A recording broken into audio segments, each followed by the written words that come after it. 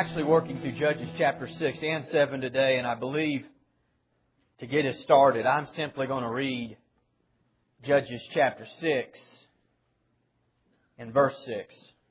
And we'll start there. If you have your Bibles and you have found that, or even if you haven't, would you please stand one last time? I know you've been standing as we've been singing, but in the honor of the reading of the Word of God, we'll read one verse. Judges chapter 6, verse 6. The Word of God says this: So Israel was greatly impoverished because of the Midianites, and the children of Israel cried out to the Lord. Let us pray. Father, this morning, first of all, thank you, God, for your sweet presence here. Thank you, God, that we can come together and worship you. And Father, you are certainly worthy of worship. God, when we think of all that you've done, Lord, and we think of how much you've blessed us, and God, all that you've done for us, and God, how you saved us, and Lord, you've met us every step of the way. This morning our hearts are truly overwhelmed when we think of the goodness of our God. Lord, I pray now that you'd anoint me to preach in the power and demonstration of the Holy Ghost with the authority of heaven and the unction of heaven behind me.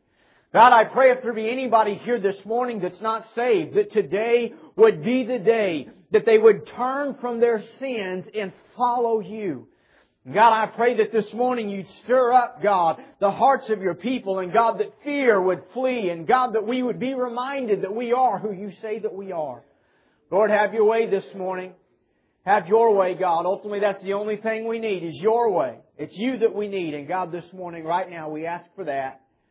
Have your way. In Jesus' name, amen. You may be seated.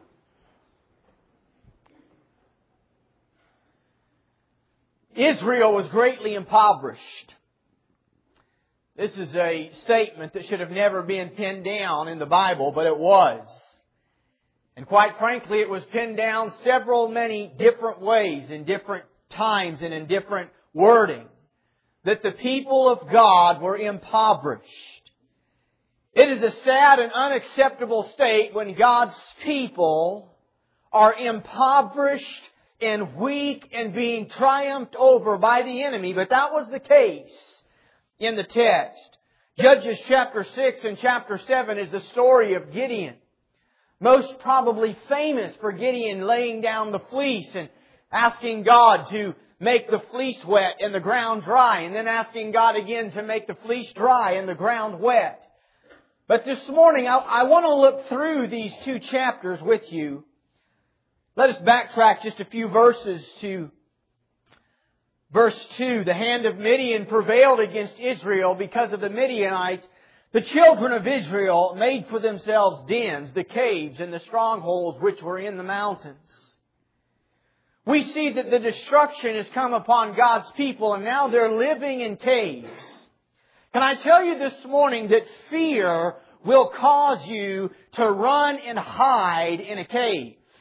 It'll cause you to leave the land that God told you to possess, to leave the place that God told you to live, to leave your authority and your strength and all that God had given you behind. And fear will cause you to flee to the cave where you think there is safety there. But that is exactly where the enemy of God's people wants God's people to be, is in a cave. And there have been many of untold millions of those who call themselves by the name of God that have found themselves hiding their life away in a cave, away from the battle lines, away from where God had originally told them to be, away from the place of victory, and in a cold, damp, and lonely, dark cave. I'm not going to preach this morning on caves, but I'll say this briefly about a cave. Caves are dangerous. The further that you go into a cave, the more dangerous it becomes. The more dangerous the air is to breathe, and the darker and darker that it gets. The longer that you stay in a cave, your eyes begin to refocus, and you don't begin to realize how dark it is that the place you're actually in has become. You know, the safest place in a cave is as close to the exit as possible, where you can get fresh air and sunlight. God's people are in caves, hiding from the enemy. It is a terrible place to be. Can I say this morning, brothers and sisters, we have nothing to fear. Greater is He that is in us than he that is in the world. And our God does not fear. And time and time and time again, Jesus said to His disciples, fear not. But we become fearful. And fear paralyzes us. It blinds us. It leaves us unable to move. It leaves us unable to think. And fear causes us to run back into the cave where we feel safe and we feel like we're in a position that we cannot be attacked. But listen to the preacher this morning. That's exactly where the devil wants us to be, is in a position where we feel like we cannot be attacked. We must learn to stand strong on the Word of God. We are who God says we are. My Father is a King. He is not only a King, but He is the King of heaven and earth. And I have nothing to fear. And I will not back down from that. And I will not live my life in a cave, afraid of what might happen to me when I stand for who God says I am. But this is exactly where the people were. In the next verses, it tells us that the Midianites would come and that they would utterly destroy their crops and their livestock. It says that when the Midianites would come to do this, that they looked like locusts in the field. In other words, they were everywhere. Can I say there's no shortage of enemies of the people of God? If you're a Christian this morning, there is no shortage of enemies of you. You might not even know who all your enemies are. But trust me this morning, they're like locusts. They're everywhere. Getting ahead of myself, but we don't war against flesh and blood. We war against principalities and powers, the rulers of darkness. But it says that they came and that the Midianites, they were like locusts and they destroyed everything. As I was reading that, I thought to myself, how fitting a picture of the enemy. He doesn't even want what we have. He doesn't intend to use it. He doesn't intend to take it from us and use it for another purpose. He just wants to destroy it. He wants to ruin our lives. And then He wants to leave us, as I read in verse 6, impoverished. You know what being impoverished does? It means that there is no food. It is like a place of famine. And when you're impoverished, you are weak. When you're impoverished, you have no will to stand in your strength and to fight for what is yours and to do what is right and to say, I will take my ground and I will stand it because God has given it to me and I will not go anywhere. No, when you are impoverished and when you are weak and when you are famished, it is in that place that the will to fight leaves and we decide that we'll settle for whatever it will take to just get out of the fight and just to get out of the war and just to get out of the hardship and to get out of the attacks, and we resort to a cave. But this morning, listen to this preacher. God's people, we cannot live in the cave. We cannot live in the cave. We hold the words of eternal life. I preached this last week about some of the landmarks that we need to take hold of. We hold the words of life. There is not another entity on the face of earth except the body of Christ, which is the living church, which has the message of hope to a lost and dying world. We cannot resort to the cave. But this is exactly what the enemy wants to do in your life. He wants to discourage you. The prophet Jeremiah was discouraged. I'll be preaching that at the Sumner County Camp meeting. He was discouraged. And he said this. He said, I will not speak a word anymore concerning His name. Not even a word. I won't mention God. I won't mention His name. I won't say anything about Him. That was what the prophet Jeremiah said. He was so discouraged in his heart. And I tell you this morning, that's what God wants to do to us. It's what He wants to do to this preacher. And it's what He wants to do to every one of you here this morning that are truly born again by the power of God.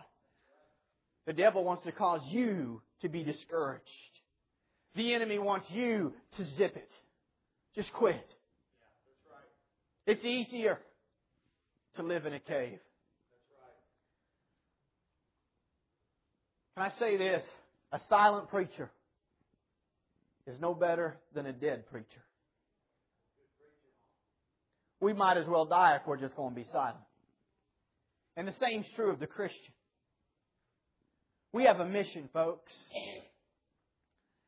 In our text this morning, we see an entire group of people who were scared, paralyzed by fear, who had resorted to leaving the ground that God had given them and living their lives in caves.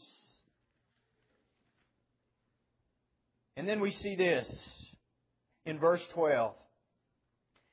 Speaking of Gideon, the angel of the Lord appeared to him and said to him, "The Lord is with you, you mighty man of valor." Gideon said to him, "Oh my Lord, if the Lord is with us, why then has all this happened to us?" Well, that is a question that so many ask. If God is with us, then why indeed do we go through all that we go through? Why has all of this happened? And the Lord turned to him in verse 14 and said, "Go in this might of yours, and you shall save Israel from the hand of the Midianites. Have I not sent you?" And so Gideon said to him, "O my Lord, how can I save Israel? Indeed, my clan is the weakest in Manasseh, and I am the least in my father's house." One of the things that's always fascinated me about the Word of God is that even when a nation was in peril, even when the entire group was hiding in caves, God was simply looking for a singular one person, one man, one woman who would listen to His voice and believe what He had to say and stand on it and say, "God, if you say go, then I will go." And we see that here in our text. God comes to Gideon. He says, "Gideon, you mighty man of valor." Gideon says that I am the weakest in my family, and our clan is the smallest of all the clans. This morning, can I say this? Listen to me. God saw something in Gideon that Gideon did not see in himself. God saw something in this man that nobody else was able to see. Oh, this is how God is with us. Gideon was threshing his wheat in the winepress so that the Midianites, when they came, they would not find it and take it from him, so that they would still have something to eat. And even Gideon himself found himself fearful of the enemy. But God comes to him where he is and says, "Gideon, you mighty man of valor." Oh, God, help us this morning to hear who You say we are and not who the rest of the world says we are. Let us hear who You say we are and not what we think of ourselves. For we are indeed what God has said. And when God has declared a thing, it will always come to pass. He said, "Gideon, you mighty man of valor." Gideon said of himself, "I can't do this. I'm the weakest. Our clan is not even great. Our clan is the smallest clan there is. And of all my brothers, I'm the weakest." Can I say God picks the foolish things of this world to confound the wise? And let me say this. It takes a spiritual eye to see God's will and God's call on the life of people. You cannot see it without the help of the Spirit. In the flesh, all that we see is faults and failures. And that good which we do see is nothing more than prideful human accomplishments. If you were to look and if we were to examine this morning all the people that God used throughout the Bible, all the way from Abraham and Moses and David and Saul and Gideon and on and the disciples, what we would see is that none of us would have picked them to be used as great men of God, but each and every one of us would have still guilty with the rest of the world and say, "These men have no business leading the people of God." Because it takes a spiritual eye to see God's will and God's work in a person's life. When I was at my worst and I lay there, nearly overdosed on drugs, needle tracks in my arms, no purpose for life, a criminal with no hope, no plan to go anywhere else. Everybody looked at me and said, "He's a failure who will amount to nothing." And there came a day in my life when I too looked at me and said, "You're a failure that will never amount to nothing." But one day God came and stood by my bed in that state and said, "Get up out of that state, you mighty man of valor. I've got a plan for your life, and it is time to see you the way I see you." Now let me ask you this morning, What does God see in you that you don't see in yourself? What are you, like Gideon, arguing with God about? I can't do that. I can't do that. God works in ways outside of our way of thinking.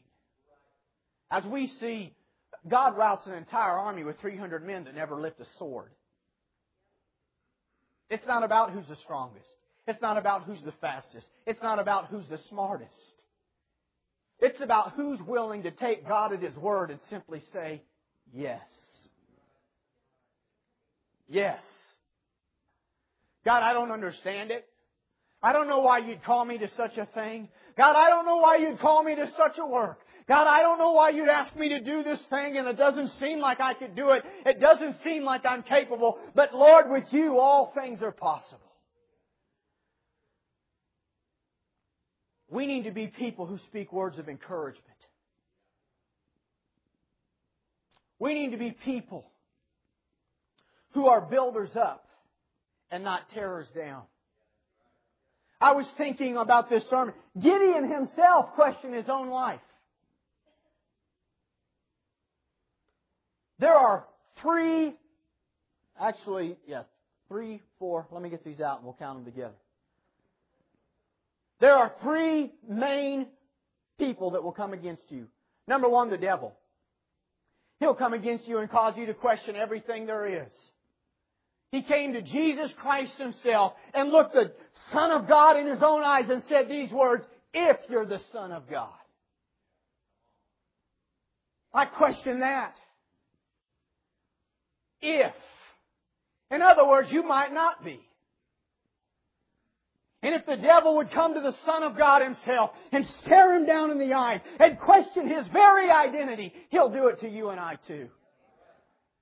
If you're a child of God, if you really love God, we've got to learn to stare Him back in the eyes and say, I'm exactly who God says I am. There's no if about it. I am God's son. I am God's daughter. My Father is a king. Don't question who I am.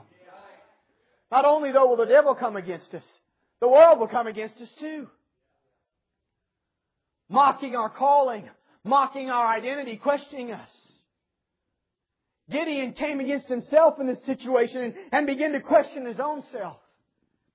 And you'll find that even people within the church will question who you are. Moses and Aaron dealt with this. The leaders gathered against them and said, who are you to lead us? And I tell you this morning, you've got to know what God has called you to do. You've got to know. You've got to know who God says you are. And refuse to listen to all the other voices because there is no shortage of them. Oh, and we must learn and plead with God to see with a spiritual eye the way that God sees people. To see God's work in a person's life and not simply see their failures in the flesh. I'm thankful God saw that in my life. And I'm thankful there were some others that saw it as well. That when the rest of the world said, get that boy out of the pulpit, there were a few that said, no, God's got a call on his life. This morning, what does God see in you that you're questioning? What does God see in you and what does God want to do in your life that you've allowed your failures and you've allowed your mistakes to cause you to question your very own self? You've got to know what God's called you to do. God comes to Gideon and says, Gideon, I don't care what everybody else says. You are a mighty man of valor. Can I say this morning, Church of the Living God, that the gates of hell shall not prevail against us?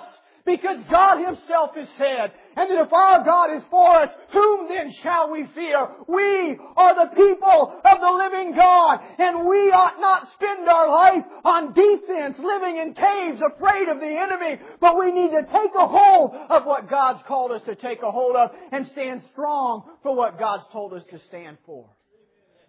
So God comes to Gideon. He says, you're a mighty man of valor, Gideon. And I've got a plan for your life. And you will surely defeat the Midianites. In verse 25 of chapter 6, it came to pass that same night that the Lord said to him, take your father's young bull and the second bull of 7 years old and tear down the altar of Baal that your father has and cut down the wooden image that it is beside it. The first thing that we've got to do in our life, if we're going to regain ground that the enemy has taken from us, is tear down the idols to false gods. Tear down the things in our life that we have begun to worship instead of worshiping the one true God. It might be things, it might be possession, it might be pleasure, it might be this thing or that thing. But whatever it is, the first step to learning to live in victory and take back that which God told us to take back is to tear down the altars of the Baals, to tear down the things in our life that take our time away from God. They have to be cut off at the very root. And if they're not, you will get no further. I think probably the number one thing that diverts the church from ever really entering into the real battlefield is we won't tear down the altars of Baal, at least in this country.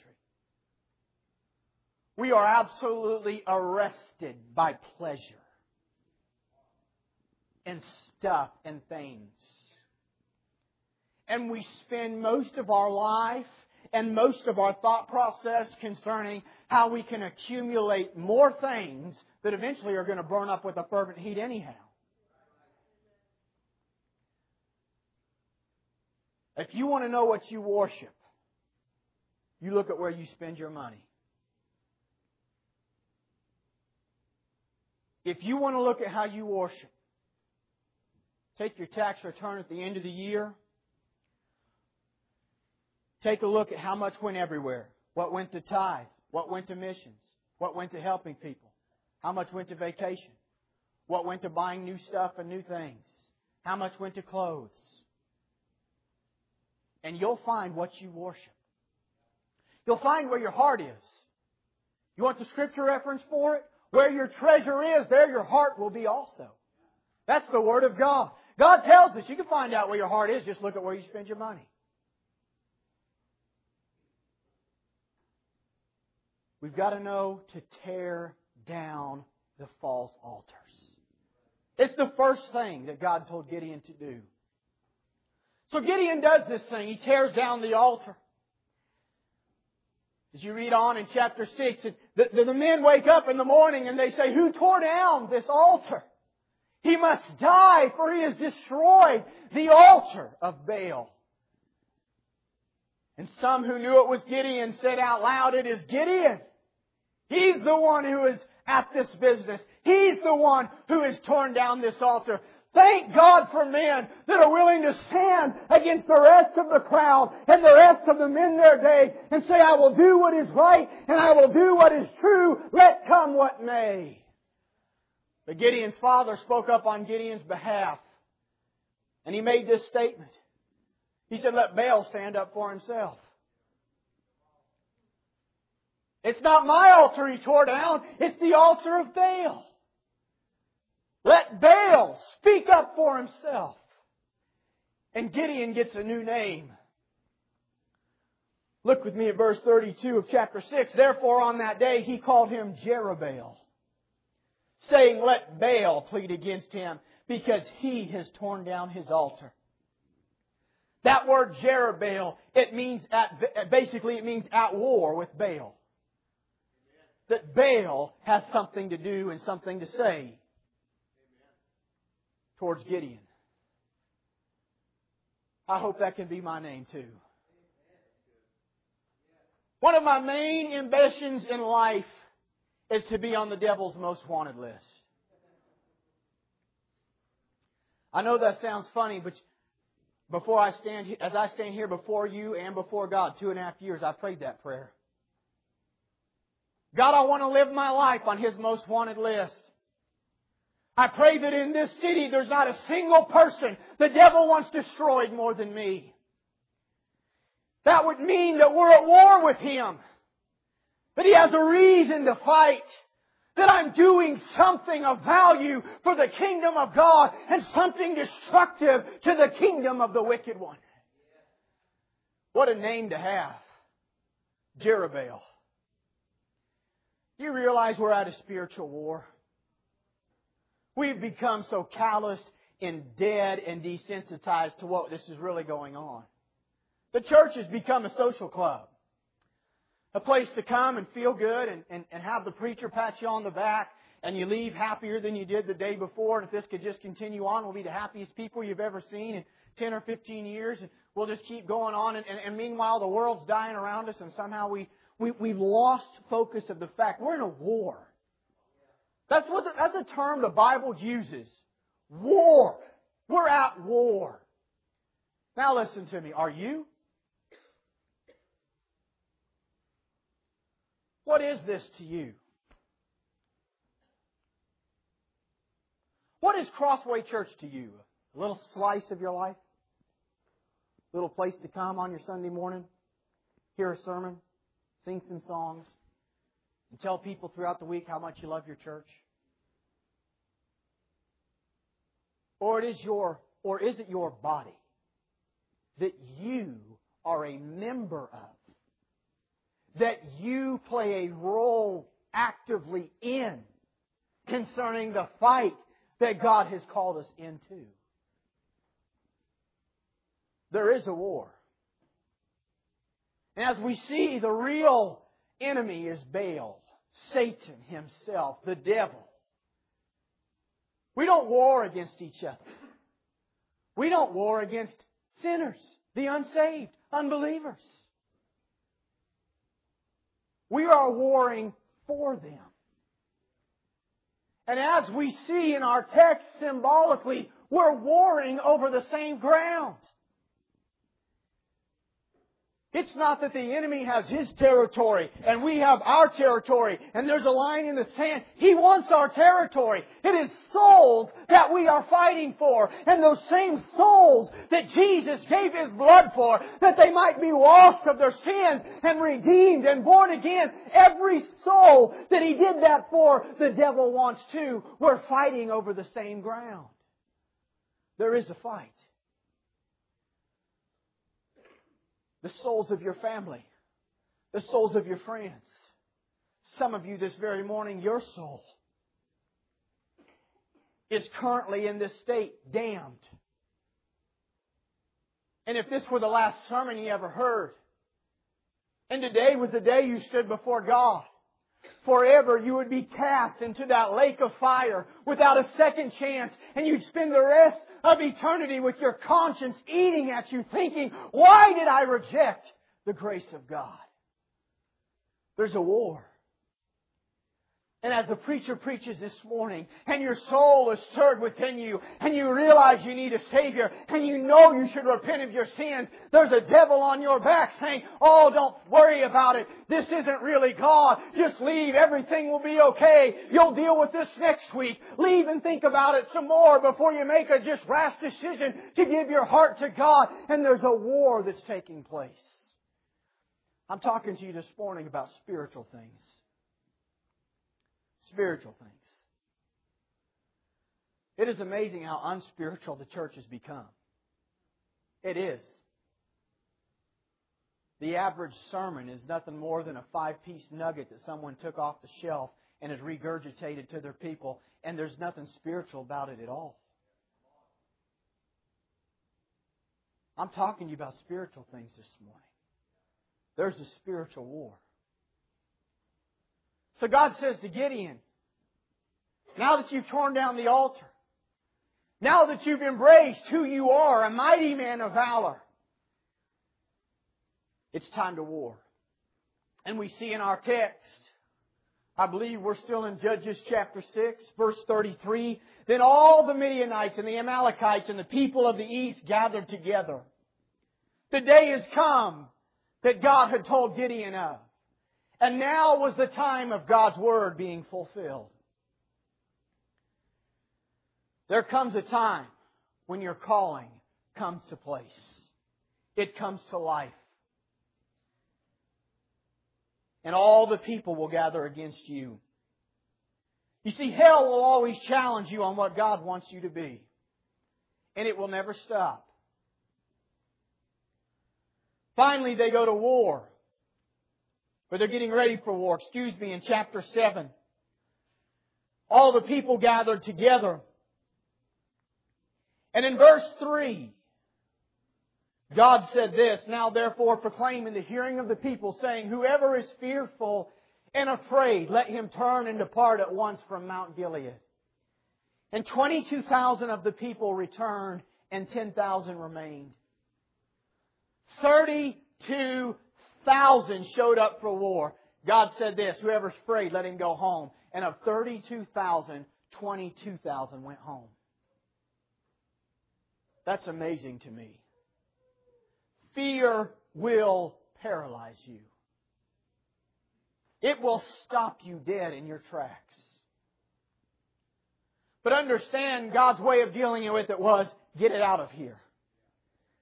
It'd be better to go to war with 10,000 that were fearless than with 32,000, knowing that 2/3 of them were fearful. Why? Very important principle I'm about to tell you. Fear breeds fear.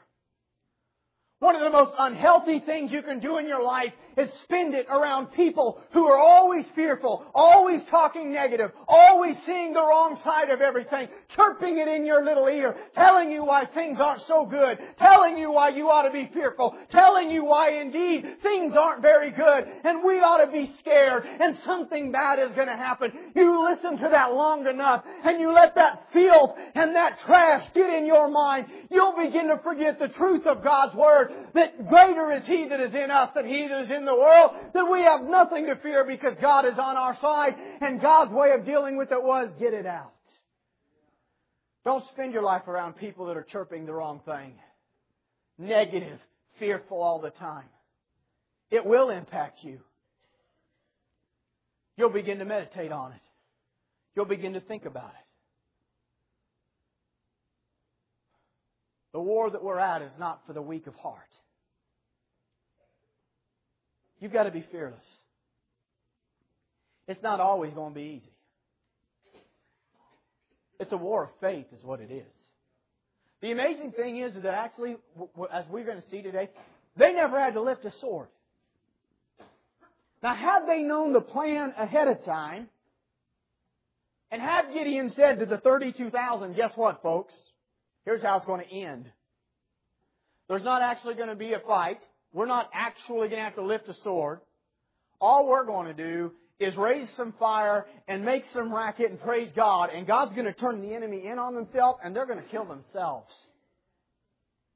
There would have been a dancing, shouting party and all 32,000 all of a sudden would have become fearless. But God says, I want to work with people who believe me no matter what. People who will stand on what is true because I have proclaimed it and because they trust me, not because they know the outcome of every single thing.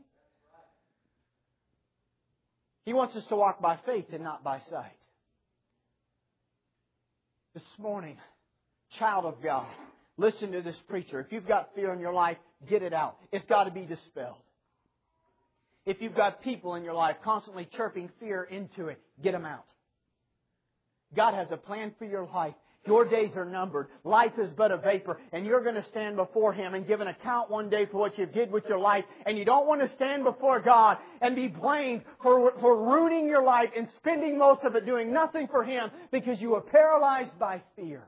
Get it out. And do what God's called you to do.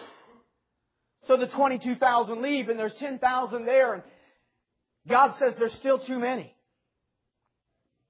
And He says, Gideon, the reason that there's still too many is because indeed they will, if you guys win and this thing goes on, then everybody will begin to take credit for it themselves. And God takes them down to about 300. 300 men to fight over 100,000. There was 135,000. You can find that in Judges 8:10. There was 135,000 warriors of the Midianites and all those that had camped together. There was 300 that God used to surround them. I'm telling you, when you get a hold of what I'm preaching this morning, you will realize we have nothing to fear. Every demon, every devil, every wicked thing that could raise its head up against our God could all come together unified and stand before Him. And one word out of His mouth would cause every one of them to fall on their knees trembling. Our God is the Almighty, all-powerful, all-knowing God, and He is on our side. We have nothing to fear. 300 versus 135,000 men. I want to show you one thing. God knew that Gideon was still afraid. Look with me at verses 7 and verse 10. But if you are afraid, go down to the camp with Purah, your servant. The camp was the camp of the Midianites. And you shall hear what they say. And afterward your hands shall be strengthened to go down against the camp. Then he went down to Purah, his servant, to the outpost of the armed men who were in the camp. God wanted Gideon to hear what the enemy was saying about Gideon. You see, what the enemy will say to your face is often a lot different than what he's saying behind your back. The real enemy, the devil. You see, the devil knows he's defeated. The devil knows the weapons of our warfare are stronger than him. The devil knows that if God is for us, He cannot be against us. But to our face, he'll tell us a different story. To our face, he'll try to get us to cower down in fear and to act upon fear rather than faith. But God said, Gideon, I want you to go down. I want you to see something. If you are afraid, go down with Purah. Verse 11, then he went down with Purah. We see here that Gideon still had a little bit of fear in his heart that God wanted to dispel.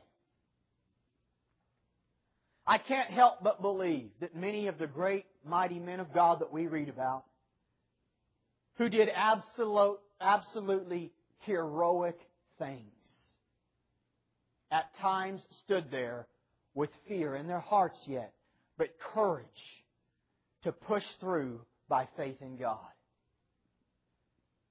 And Gideon goes down. And I want you to listen to what the enemy says in verse 13. When Gideon had come, there was a man telling a dream to his companion. He said, I have had a dream. And to my surprise, a loaf of barley bread tumbled into the camp of Midian. It came to a tent and struck it so that it fell and overturned. And the tent collapsed. Then his companion answered and said, this is nothing else but the sword of Gideon, the son of Joash, a man of Israel. Into his hand God has delivered Midian and the whole camp. And so it was when Gideon heard the telling of the dream and its interpretation that he worshipped. You see, Gideon heard that the enemy was having nightmares about Gideon. I feel God all over me right now. Oh, that the enemy would have nightmares about us. Nightmares about every single service that we have, every song that we sing, every testimony that somebody gives out there during the week, every word that we share. All that He would see that we are a people that are about the work of Almighty God. And when Gideon heard, he worshipped. Oh, that we would worship God when we realize all that He's given to us. I've got to close quickly this morning. I want to say this, and I'll be done. The last point I have this morning. As you read on, that God wrought this amazing victory. And the enemy turns on itself, and many of them slay themselves, and the rest, they end up running in fear. And Gideon and his 300 men, they travel and track down the kings that had come against them and destroy them utterly. And God's people are restored, and for 40 years God's people live in peace. Why?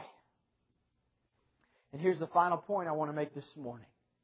Because one man was willing to believe he was who God said he was, and to do what God told him to do, and to refuse to listen to the voice of the enemy, but to listen to the voice of truth. One. And here's the application. You can be that one person in your life. You can be that one person in your family. Maybe your family is going through the storm of a lifetime. You can be that Gideon. Mighty man of valor. Mighty woman of valor. Whatever the situation is in your life, know that God can work through you in a mighty way greater than what you ever could have expected. But you've got to believe you are who God says you are. God has always accomplished the most amazing things through the least likely amongst us. This morning, can I say that Jesus Himself did the same thing. Gideon was a type of Jesus. Nobody would have picked him to lead this great army to destroy the armies of the enemy. Nobody would have picked this man Gideon. It's the same was true of Jesus. Jesus lived His life in 30 years of obscurity. He was the son of a carpenter's son. And nobody would have picked Him to be the one who would have set humanity free and who would have paid for all the sins of mankind, who was the hero of God, who was God's chosen Son, the Messiah, the Redeemer of the world, the Savior of mankind. Jesus was so humble and so meek that everybody around Him confused. How can this be the one to save us? And He hung there on a cross, and He bled, and He died, and He breathed His last breath, and His heart beat its last beat. And everybody said, how can this man hanging on the cross, beaten beyond recognition, His back ripped off of Him, how can this man be the Savior of the world? But the very act that they pointed to question who He was the very act that proved indeed He was the Savior of the world.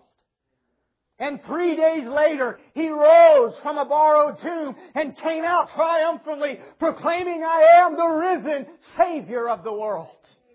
And there's no Savior but Him. This morning, God can meet your need. As they bring a song, sinner, you need to be saved. God commands men. Acts chapter 17. God commands men to be saved. Commands you to be saved. He's not asking you. He is commanding you, repent of your sins and follow Jesus Christ.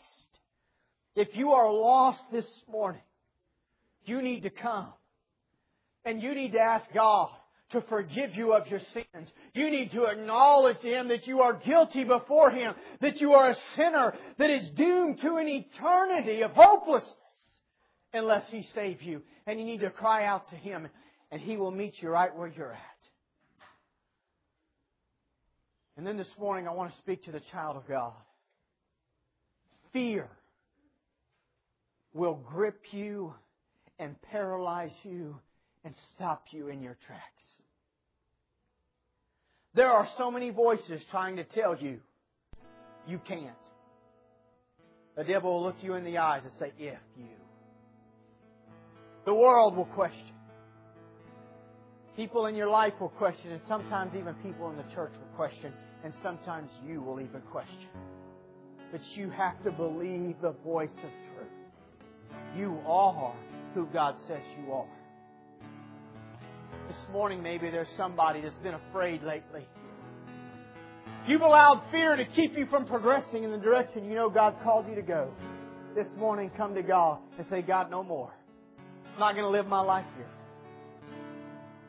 Whatever it is God's speaking to your heart, I'm going to encourage you and challenge you. Come this morning and kneel at an old-fashioned altar. And spend some time with God, talking to God about it. If you need to be saved, I want to encourage you to come and be saved. Father, I pray right now that you'd move all across this room.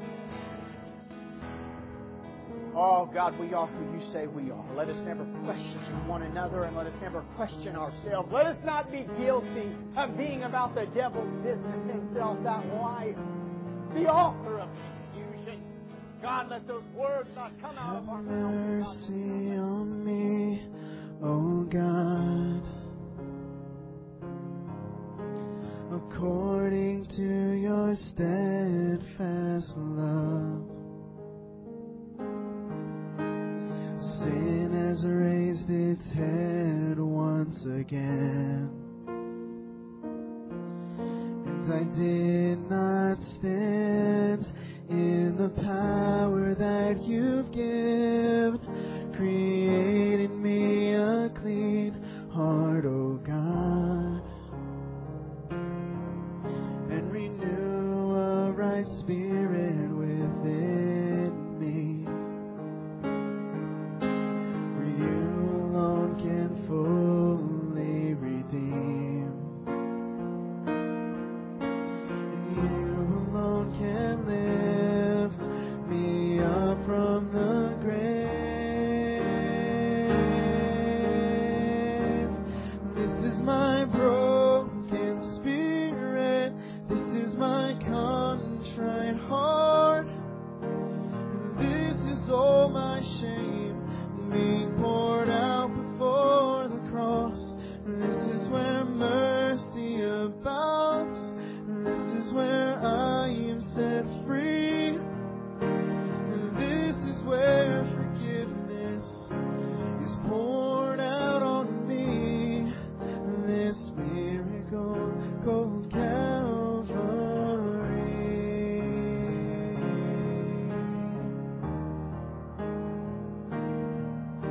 So if you've got nowhere else to turn, all those bridges you've built, they've all been burned. Just look to the One who's reaching down. He's ready and willing to turn you around. He'll pick you up in His tender arms and give you clothes of righteousness that you've been longing for. The joy He gives can never be replaced. All He asks is for you to meet Him in this place. This is my broken spirit, this is my contrite heart, and this is all my shame being poured out before the cross.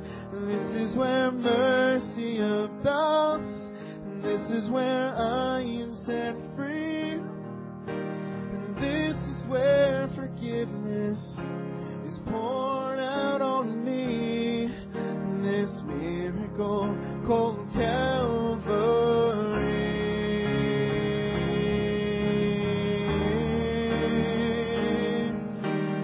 This is where His love goes beyond the choices I've made. And this is where His blood covers every one of my mistakes.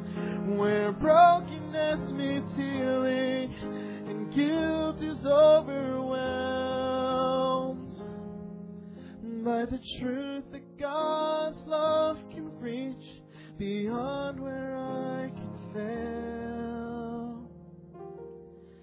This is my broken spirit, this is my contrite heart, this is all my shame being poured out before the cross.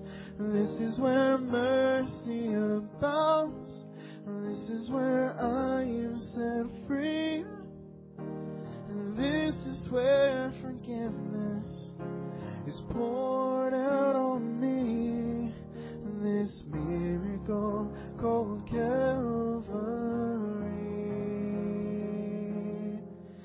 This miracle called